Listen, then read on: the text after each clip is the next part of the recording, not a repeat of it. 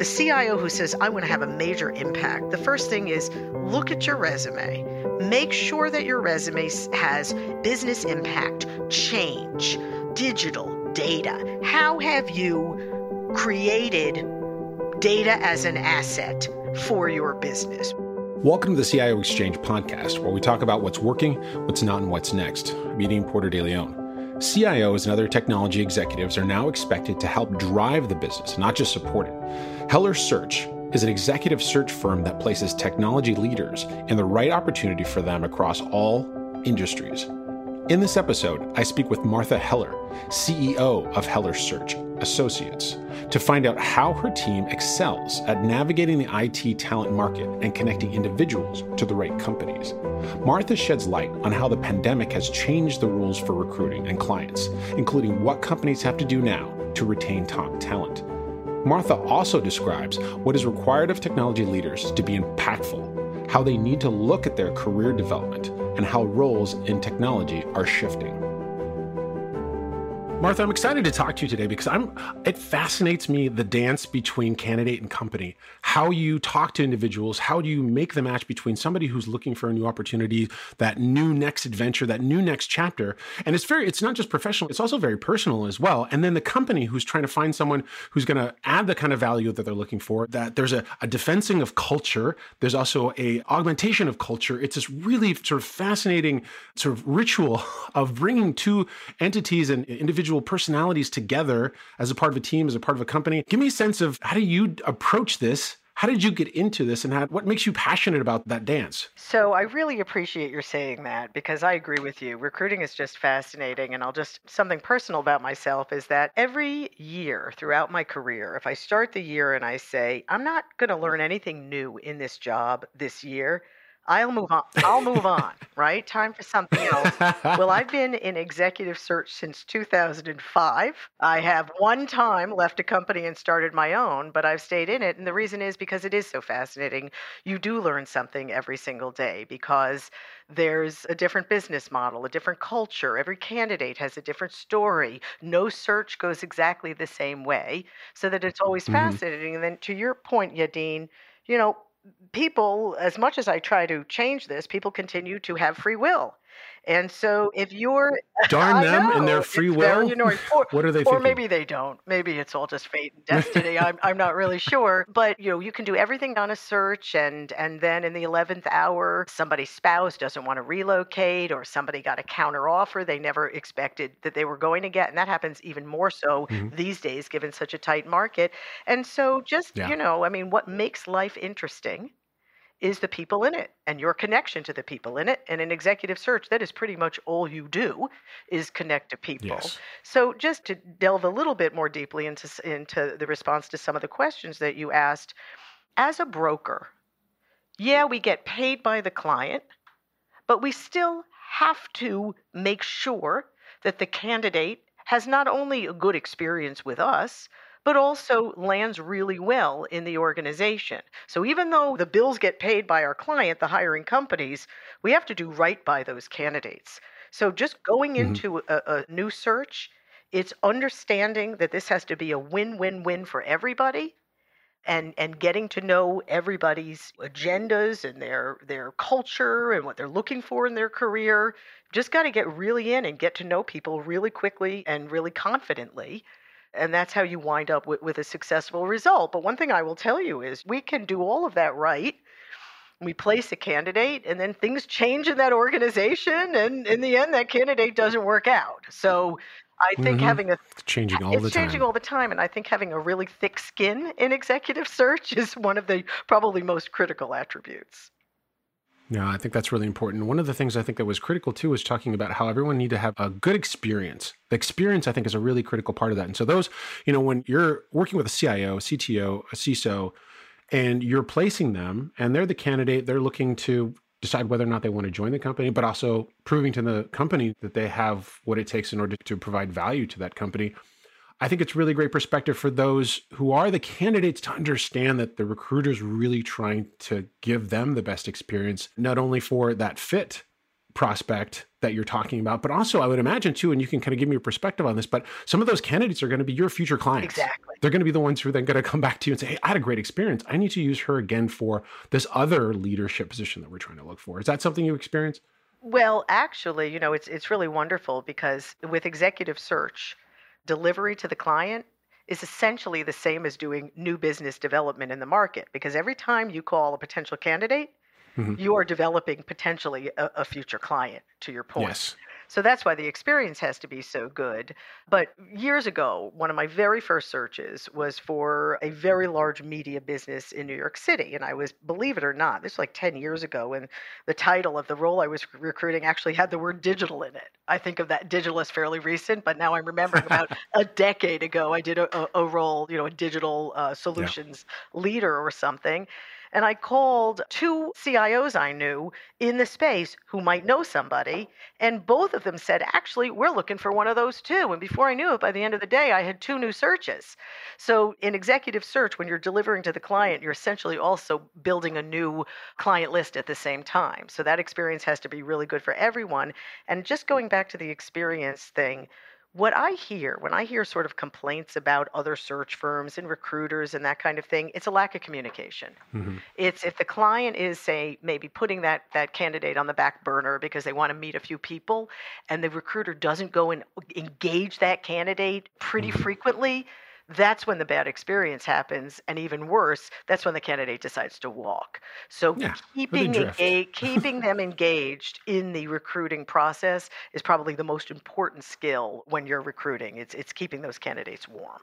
What really interests me about that piece is that candidates may seem like there's sort of this, power asymmetry or information asymmetry when they're looking at these particular opportunities, and they're, okay, I'm being evaluated, or there's a very traditional view of this is how the interview process, this is how the courting process goes, when in fact, really, especially like you mentioned in this market too, that asymmetry is starting to become, in certain circumstances, a thing of the past. And you do need to engage really well with those different candidates and ensure that their needs are being served in a way that, I don't know if you give me perspective on this, but in a way that maybe just hasn't existed in the past, like especially in technology firms. I mean, this is a little bit niche here. In technology firms, in this particular market, there seems to be that shift in, I don't know if you'd say power dynamic or information asymmetry. I don't know what do you feel like that shift, how that shift's happening? Sure. I would say at this moment, it is absolutely a candidate's market. We'll see what happens, right? With the economy shifting, we'll see. Now, all we do at Heller Search are technology executive search roles. We're in every industry, but we're only dealing with the technology leadership position. And turns out technology is kind of important. So just a little bit. So I am optimistic that as the economy shifts here and there's maybe a little bit of a leveling out, I am optimistic that the technology functional market will not be impacted because, look, in downtimes, you need analytics even more than you did in uptimes. In downtimes, you need really, really good communication technologies more than you did in uptimes. So I think we're going to stay really strong. But for right now, it is absolutely a candidate market. And I would say the way that changes things for us, one, it's client expectations management. We want someone who costs this much, who will already live in this place because we don't want to relocate them. We want them to have this kind of experience, this many years of experience, and we really want a diversity candidate. It's like, okay, it's a tight market. You can't have all those things, or you can, but you got to open your wallet. So in a market, as you point out, where the power dynamic shifts to the candidate, our job is client management. So they really understand what's happening in the market.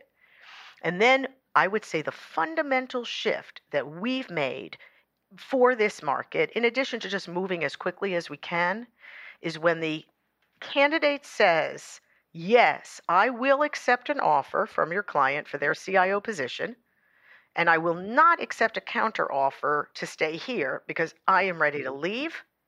You cannot take that at face value. They mean it. But what companies are doing to retain high-value candidates today is very different in the past. I'll just, Yadin, give you Two examples of that. Oh, no, this is great. One is, See, this is the secret sauce. This is what I want to hear. one is we were doing a search for a high-tech business, and the CTO who had accepted the offer went in, to resign. The reason he wanted to move on was because there was a ceiling above his head. The person he reported to Mhm. wasn't going to leave anytime soon.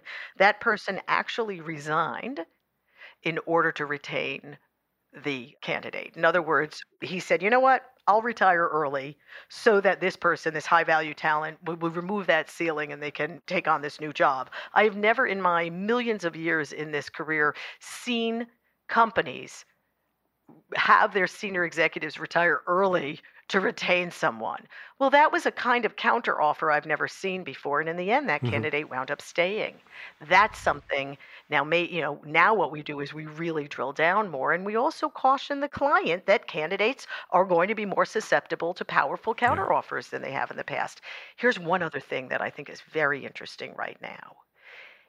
In the past, when we're doing a search and we're reaching out to candidates, if someone's just recently taken a role, say in the last 1 to 2 years, unless we know something, we don't want to reach out to them. We might ask for referrals, but we figure they just took a job. They're not going to want to leave anytime soon. And our client is going to be suspicious of someone who's left a role so quickly.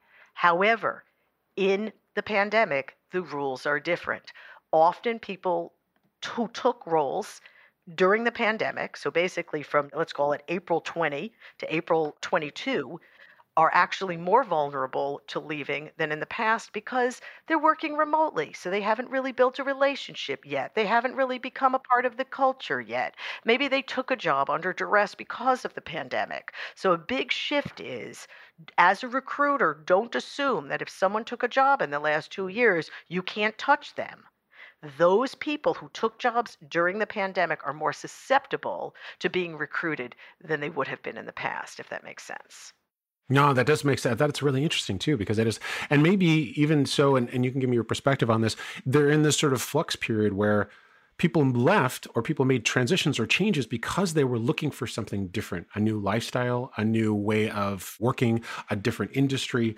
And they might still be in that search, that discovery, that period of discovery. And so they're like, I might say someone for 6 months, for 1 year. And said, you know what? I don't want to do this. Let me try something else for 6 months or 1 year. Are you finding that as well? What I'm finding is that the whiplash of the pandemic and its impact on the workforce, on recruiting, and now on the economy has so many twists and turns that I don't think we're really going to be able to understand the impact until we're able to look back. Mm-hmm. What I'm seeing now is just, things like our time to fill used to be a full 3 months, maybe a little bit more than 3 months, from the minute we have a approved position description to when that candidate accepts an offer. You would think in this tight market, everything would take longer. It's considerably shorter now because all of the first and second round interviews are all happening on Zoom. We used to fly people around all over the place. It would take forever. It could take weeks before you could even get that first round of interviews completed. Now, we're actually finding that our time to fill is faster because of the impact of the dynamic of the pandemic, even though you would think that things would take a lot longer because of how tight the market is. So there are so many differences in the market, in how we recruit based on the pandemic, that again, I think in a couple of years we'll be able to look back and say, okay, that's how it all shook out. I don't think we're there yet. I see a book in this, Martha. I see a book here. So you can start to write this right now. Put it out. Got it. I'm just putting it out there.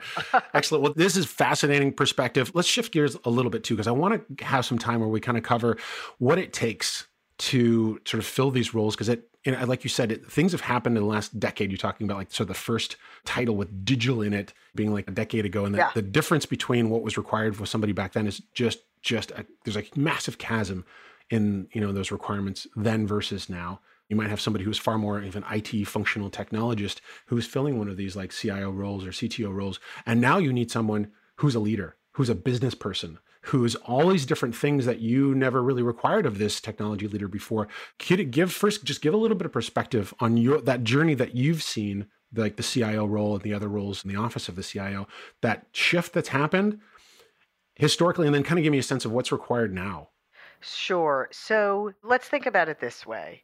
In this country, for hundreds of years, We were all farmers. We had an agrarian economy. Back in the good old days. I don't think I would have been a great farmer, but anyway. You didn't need back office IT back then. Nobody was building exchange servers. No, you do now. You do now. I mean, farming now is highly technical. Yes. They're doing tremendous amount with analytics in farming. But anyway, and then we became an industrial economy in the late 18th century. And that's when we set all this up. We set up our democracy. We set up our companies. We have boards of directors. We have bigger footprints, more train tracks, more ships, everything bigger, bigger, bigger.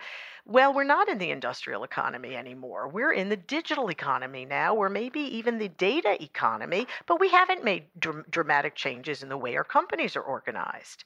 But when you think about it, today, every company in one way or another is a technology company. So just as an example, when Cargill, which is like $180 billion agricultural business or something like that, when they started putting IoT and sensors in their shrimp ponds, in their farms, in order to better predict yield and that kind of thing, the CIO there did not call other food and agricultural businesses to compare notes and to say, hey, where does IT stop and where does this product technology start?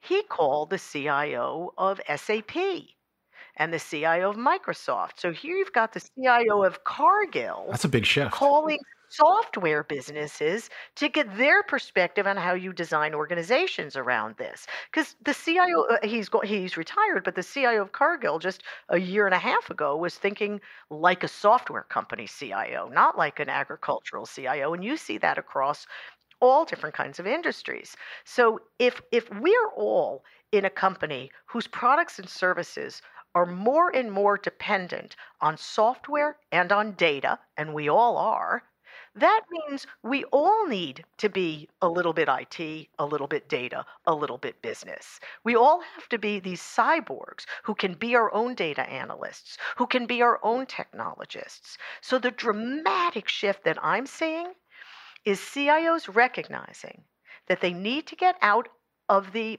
business of delivering data and software unto their users who then consume it, and they need to design an organization that democratizes IT and democratizes data. I love that perspective, Martha. That's just phenomenal because I've had so many conversations with CIOs who talk about how other people in the organization need to be on the hook for technology. Yes. And instead of saying, I need to then design and, and innovate and do all of these things, which are part of sort of the charter. But what really makes a big impact, and we're really talking about impact here on the business and the business value that's created, is creating an organizational, a cultural movement, a way in which you can programatize the thought processes and the strategy around how to approach problems from a technology perspective. Exactly. And the design of that. But it's more than the design because you've got to create it. That, to me, is one of the most important roles of a CIO, more than being very deep technically, more than delivering a piece of software. It's all of that. So a CIO I know from Semiconductor put it this way, which I really liked. He said, when you take the concept of data, which is, of course, a huge concept and incredibly important to every company right now, he said, think of it this way. In IT, our data engineers are the butchers.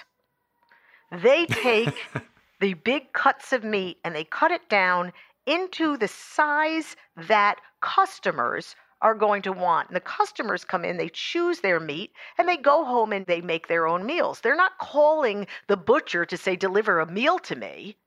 Mm-hmm.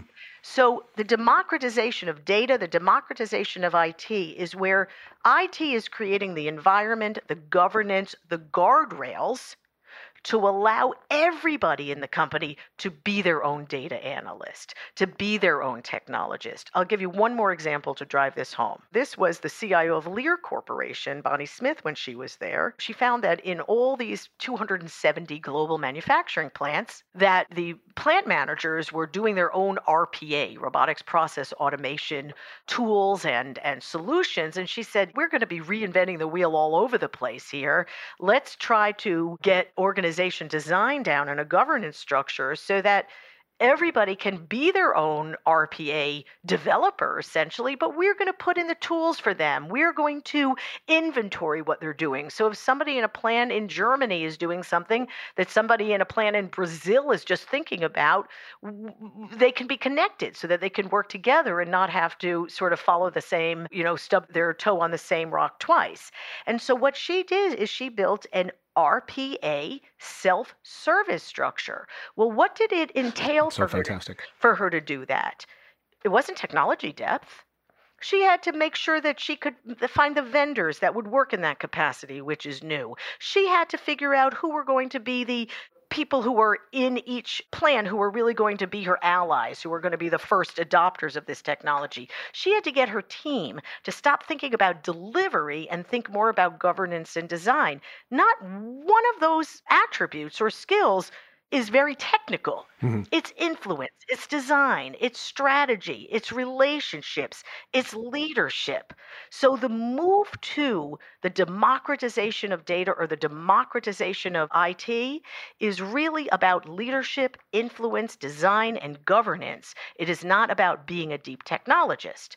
Now, that being said, there are many examples of companies that very much need their CIOs to be deep technologists. A lot of it depends on where they are in their life cycle of technology. Yeah, and I think part of that responsibility, like you were talking about before, of the CIO and others within the office of the CIO is helping others in the organization increase their aptitude when it comes to technology so that you're not needing a CIO who has all the deep technical skills in order to be the one who has all the right answers in the room, but instead they're enabling others to be able to go off and do those types of, or make those types of decisions on their own because they're competent in their particular realm, in their business unit, in their capacity. And they have enough technical chops in order to make good, solid technical decisions. And that kind of goes back to that point that I really wanted to dig into. And I love the way that you framed it as a democratization of technology or democratization of IT, because that really then gives license to the rest of the organization and also gives a responsibility to the rest of the organization to say, look, we need to not just look at this one person or this one role or this one silo to have all of technology and applications and services provided to us, but we need to be able to participate in that. And we need to be able to create what you were talking about, which is a self-service platform. And the reason that fascinates me so much is because that's been talked about in so many different ways, but it's usually been talked about within IT. Like, we need to make a self-service platform for developers. That's like a big one. Applications are key. They're the center of everything. We need to make sure that we increase developer velocity. We need to make sure that we enable innovation, and that needs to be self-service, and all the infrastructure has to be transparent, all that stuff. That conversation's been going on for quite some time, and it's getting deeper and richer. But I think that then what you're talking about is coming outside of IT. Having that conversation outside of the technology department, and I'm using air quotes even though I'm on a podcast here, and saying, look, this is everyone. We are a technology company. Everyone is on the hook for making good technology decisions, and the CIO is going to be the one who's going to be the ambassador for that transformation, and not just the digital transformation. Doesn't just mean everything, has got IoT and you've got digital and everything, you've got apps running everything. That transformation really, that idea of digital transformation is really changing to know that we need to change the way the organization functions, the way the organization is literally organized, and that person to be the one potentially in certain companies, when the company's ready for it, to be the champion for that change. Are you seeing that? That's exactly right. And to pick up what you said is that you've thought of self-service as happening inside of IT, and you're absolutely right. But what we're talking about is happening outside of IT. Well, what CIOs are working hard to do is even eliminate that distinction between inside IT and outside of IT. So take the concept of, of agile development or product management. So it used to be, we used to do projects. We'd get a project funded at the beginning of a year or what have you, and then we would deliver on that project and hopefully not run out of money and hopefully do it on time. And at the end, we would deliver it to our business quote customer. And hopefully, even though the project took 3 months, 6 months, hopefully, even though we never checked in with one another, we never really made sure that that we were iterating and that we were getting positive feedback the whole way. And then lo and behold, 3-6 months later, the business partner says, oh yeah, I don't even need that thing anymore. That's not at all what I wanted. Now we just wasted a lot of money and a lot of time. Well, we don't, forward-looking organizations are not doing that anymore. They're eliminating the concept of a project and they're replacing that with the concept of a product. And a product leader, and that product can be something that goes out into the market for revenue, but a product can also be an internal system. It's something we're putting out into that market. That market could be internal to the company, like a new video collaboration platform, or the product could be external. It could be, a new app or something. But the idea is that there's a product leader, and that product leader isn't managing a project. That product leader is ensuring that a capability gets developed to meet a commercial need. And that product leader is often not in the IT organization. They might come from marketing. They might come from product. They might come from supply chain. They could come from anywhere. But on their team, they've got somebody from development, somebody from security, somebody from operations, somebody from marketing if it's an external product.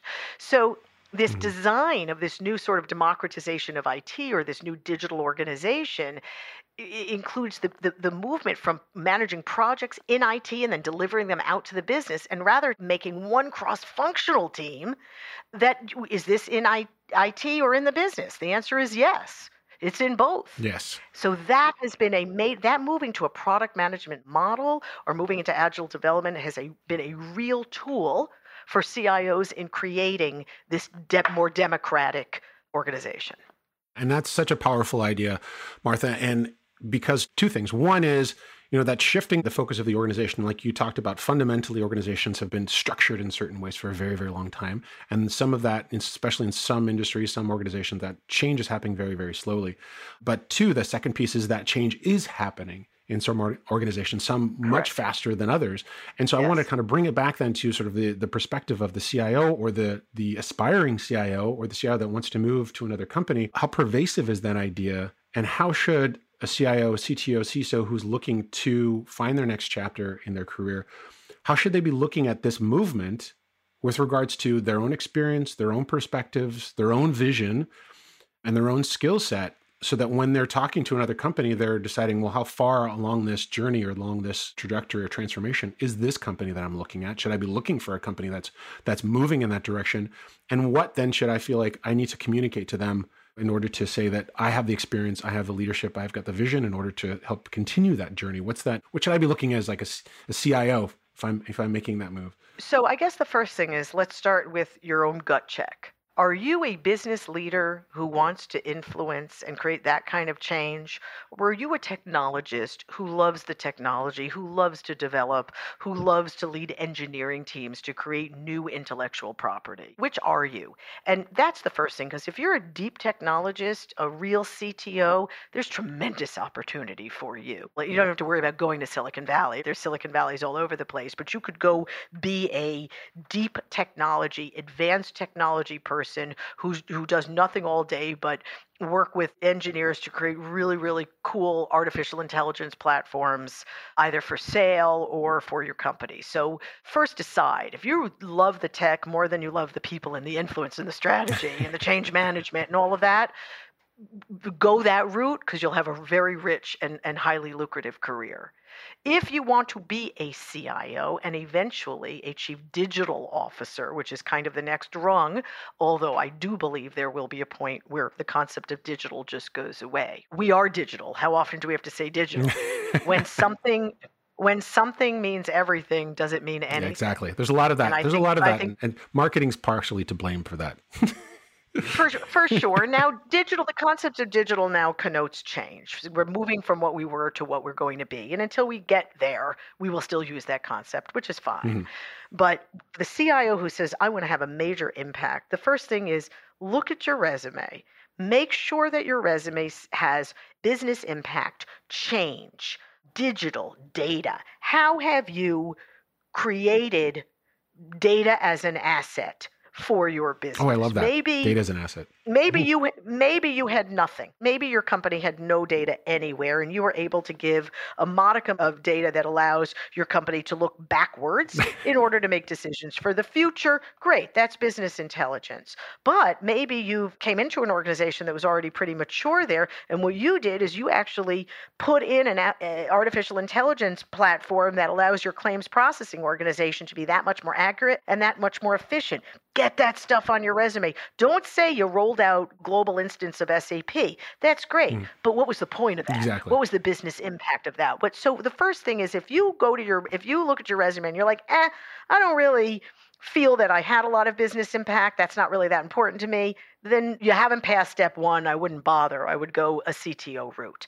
But if you feel that you've done a lot already in that regard, then what you're looking for in an opportunity, in a new business opportunity, is you are looking for a culture that is ready for this change. Because if you get in there and what you see that is right for the company is that we start selling products that have data in them, or we start coming up with new revenue models, or we do something truly transformational that you believe this company absolutely needs, and maybe the CEO agrees with you, but those business partners say, hey, I've been doing this way for 30 years. What you're saying sounds like too much change for me. Then you won't be successful. Yeah, that's a red flag. So, you're never going to walk into a new opportunity where everything's lined up perfectly and everybody's ready for the change and they're already organized and they're just ready for you to come in and set the strategy. That, first of all, that wouldn't be the most gratifying experience anyway, and those really don't exist. So it's to come in and assess. And I would say some of this, Yadin, also kind of boils down to money. If you come in and you say, all right, company, you've told me you want to grow X percent, you want to expand into these markets, you want to do more digital engagement, and I have put together a plan and a funding approval request where I've shown you the return on this investment. Are you going to say yes or are you going to say no, CFO and CEO? And if the worst situation for a CIO to be in is to be accountable for outcomes that the business will not pony up the money for. So going in and, I wouldn't do this on your first interview. The first interview is you just want to win the right to come back. That's all you want in the first interview. Just win the right to come back. And how do you win the right to come back during that interview? You're strategic. You're a really good communicator. Oh, here's a key one. Team development. Because of the tightness of the market now, your ability to go and outside of your company and acquire and bring good people in, that's half of what the new company's looking at you for. Are you going to be able to... This is the good. Yeah. Are you going to be able to... This is the goods right here. This is what we want to get into. But are you going to be able to fill these seats? We've got 50 open positions in IT. Are you going to be able to come in? Do you have a track record of building that organization? So let me just put a fine point on this. For a CIO to be considered a highly qualified candidate, they need to be a really good communicator. They need to demonstrate that they're not an order taker, executing on somebody else's strategy, that they themselves are strategic thinkers, but it's not my way or the highway. They're really good collaborators, so that business partnership relationship piece is extremely important. They understand how to run a high-performing IT organization, and they can prove that through metrics. That's what companies are looking for. And then the cultural fit piece. And that's where, we're going way back to the beginning of your and my conversation where we were talking about recruiting. That's where there's a little bit of like matchmaking going on. It's you want to bring, if you've ever set anybody up on a blind date, you think, oh, these two are perfect for one another. And then they hate each other. There's just a level of cultural fit that has to be there that you cannot really, you can't fake it. So either you're going to be a cultural fit or you aren't, but then the key thing there is, are you a fit for the culture as it is? Or if you're a fit for the culture as it needs to be in order for the company to be successful in a digital world? So that's the other consideration. So those are the things that you need to display in an interview. But for you, the question is, are these executive committee members who will be my colleagues, are they the team that is going to be my partner in creating change? And if you're looking around and you're seeing a lot of people who metaphorically are crossing their arms and you're thinking, yep, that one's not a change agent, that one's not a change agent, that one's, and you're going to be alone and you're not going to be successful. So it's a two-way street. They got to evaluate you got to evaluate them. But what everybody is evaluating the other one for is this combination going to help us transform into being a digital business, because no business is immune from that. No, I think that's so, it distills that idea down to one of the really core pillars of what both the company and the candidate need to consider when they're trying to come together and see if something really is going to be created here. I like to talk about that Venn diagram of like that crossover of what the company needs, what the company's looking for, and then what the skill of the individual is and what the individual is looking for. And there's that overlap, that Venn diagram where those two meet for a certain period of time. Sometimes it's 2 years, sometimes it's 16 years. But one of my other colleagues calls that riding the wave. And that Venn diagram represents that period of time where the wave is, right before the wave breaks and then rolls back, to make a Hunter S. Thompson reference. And that's that point that you're looking for. And you get to be the one who is just the architect of that Venn diagram and bringing those together and seeing if that fit happens. And that kind of brings me sort of to the last point I really think is really important to cover is when you're a candidate or when you're a company. And I guess we're really looking from the CIO's perspective in this. How is it best to use the wonderful talents and experience of the recruiter in order to make sure that your Venn diagram is fitting well? Because I imagine, Martha, that you engage in, what I like to call therapy, which is in this case, candidate therapy or company therapy, where you're like taking them on a journey where like, okay, we need to, like you talked about, what do you really want? What is important to you? Let's get those straight first. And let's make sure it's realistic. And then let's move you along the journey in order to be able to achieve that. Do you feel like you engage in a little bit of candidate therapy? And should candidates really make sure that they're utilizing that part of your skill set? Sure. So it's candidate therapy and it's client therapy, but it's very interesting because early on in my career, really early in recruiting, I had a client and they really liked one of these candidates that I had presented. And the candidate in the 11th hour said, you know what, I really like my company. I don't think I'm ready to make a move. Well, I wanted to make this placement. So I convinced him.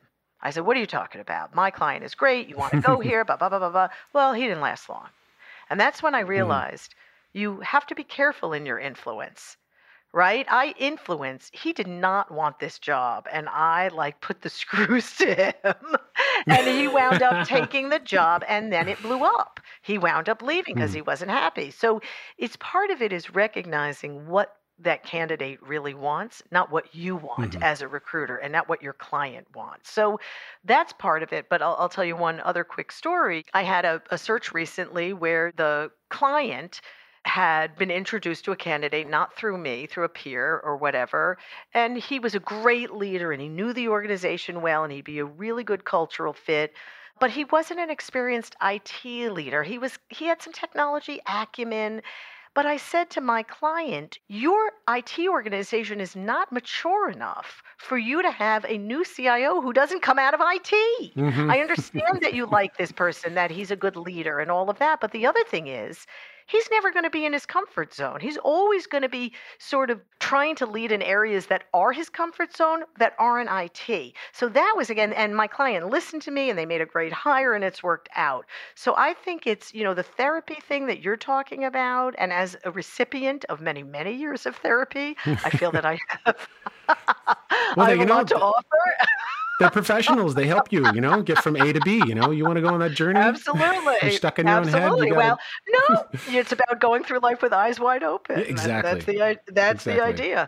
But the point being, as a broker, you have to know in your heart what is right for the candidate and what is right for the client so that you can use your powers of influence wisely. One example I gave you, I did not use my powers wisely and it blew up. In another example, I had the courage of my confidence to say, hey, buddy, I know you like this guy. He's not going to be right for you. So I think that's the most important thing, is to really understand what the right outcome is and to influence and use that therapy appropriately. I would say I do more therapy with the candidate than with the client. That makes sense. Client usually knows what they need. What the candidate is, I'm not sure. I don't know how it went. I'm not sure what to do. That's usually where the therapy comes in. Well, Martha, this has been absolutely fascinating. I think you provided just some phenomenal perspective. There's so many different ways I could have gone with this, including reorganizing companies, looking to reorganize companies, and how you could do it as a prospective CIO and a new entrant in a company. But we're going to have to, unfortunately, stop it right there. I appreciate all of the experience, and give the listeners a sense of, if they want to learn more about what you're doing or maybe some other perspectives and other places you provide them, can they reach out to you? Can they find you on social media, Twitter? Is there any place that they can find you in the digital world? The answer is yes. Yes. You'll find me. Go out there. It's if you just go out there. She's just there. go out there. I'm out there. I'm everywhere. Oh, that's phenomenal. All right. And you didn't let me say I started out early in my career. I did something called Talk CIO or Talk Radio CIO at CIO Magazine. This is early days. I mean, we're talking literally 22 years ago. And I did this. I interviewed CIOs and other people for CIO Magazine. And I was really proud of what I did, but you do a much better job. So thank you so much for the kind words, Martha, especially with your experience. That means a lot to me. But I'm relentlessly curious. Yes. And that's just what drives me. And I keep moving. I'll give you one little sort of anecdote too, is actually I literally on my office wall, I literally have pictures and quotes from CIOs, everyone from Cynthia Stoddard at Adobe to people at Ford, and just what they say. And when I'm talking to people or before I'm interviewing, I'm like, will this help them? Will this help them? If they listen to this, is this going to help move them forward? So Yes. that's just getting a little meta there, but that's my perspective. Oh, that's good. That's great. That's Yes. right. It's your North Star. Excellent. All right, Yadin, thank you so much. Really appreciate it. Thank you. Thank you so much, Martha, for joining the CIO Exchange podcast. Okay, have a good one. Thank you for listening to this latest episode. Please consider subscribing to the show on Apple Podcasts, Spotify, or wherever you get your podcasts. And for more insights from technology leaders as well as global research on key topics, visit vmware.com/CIO.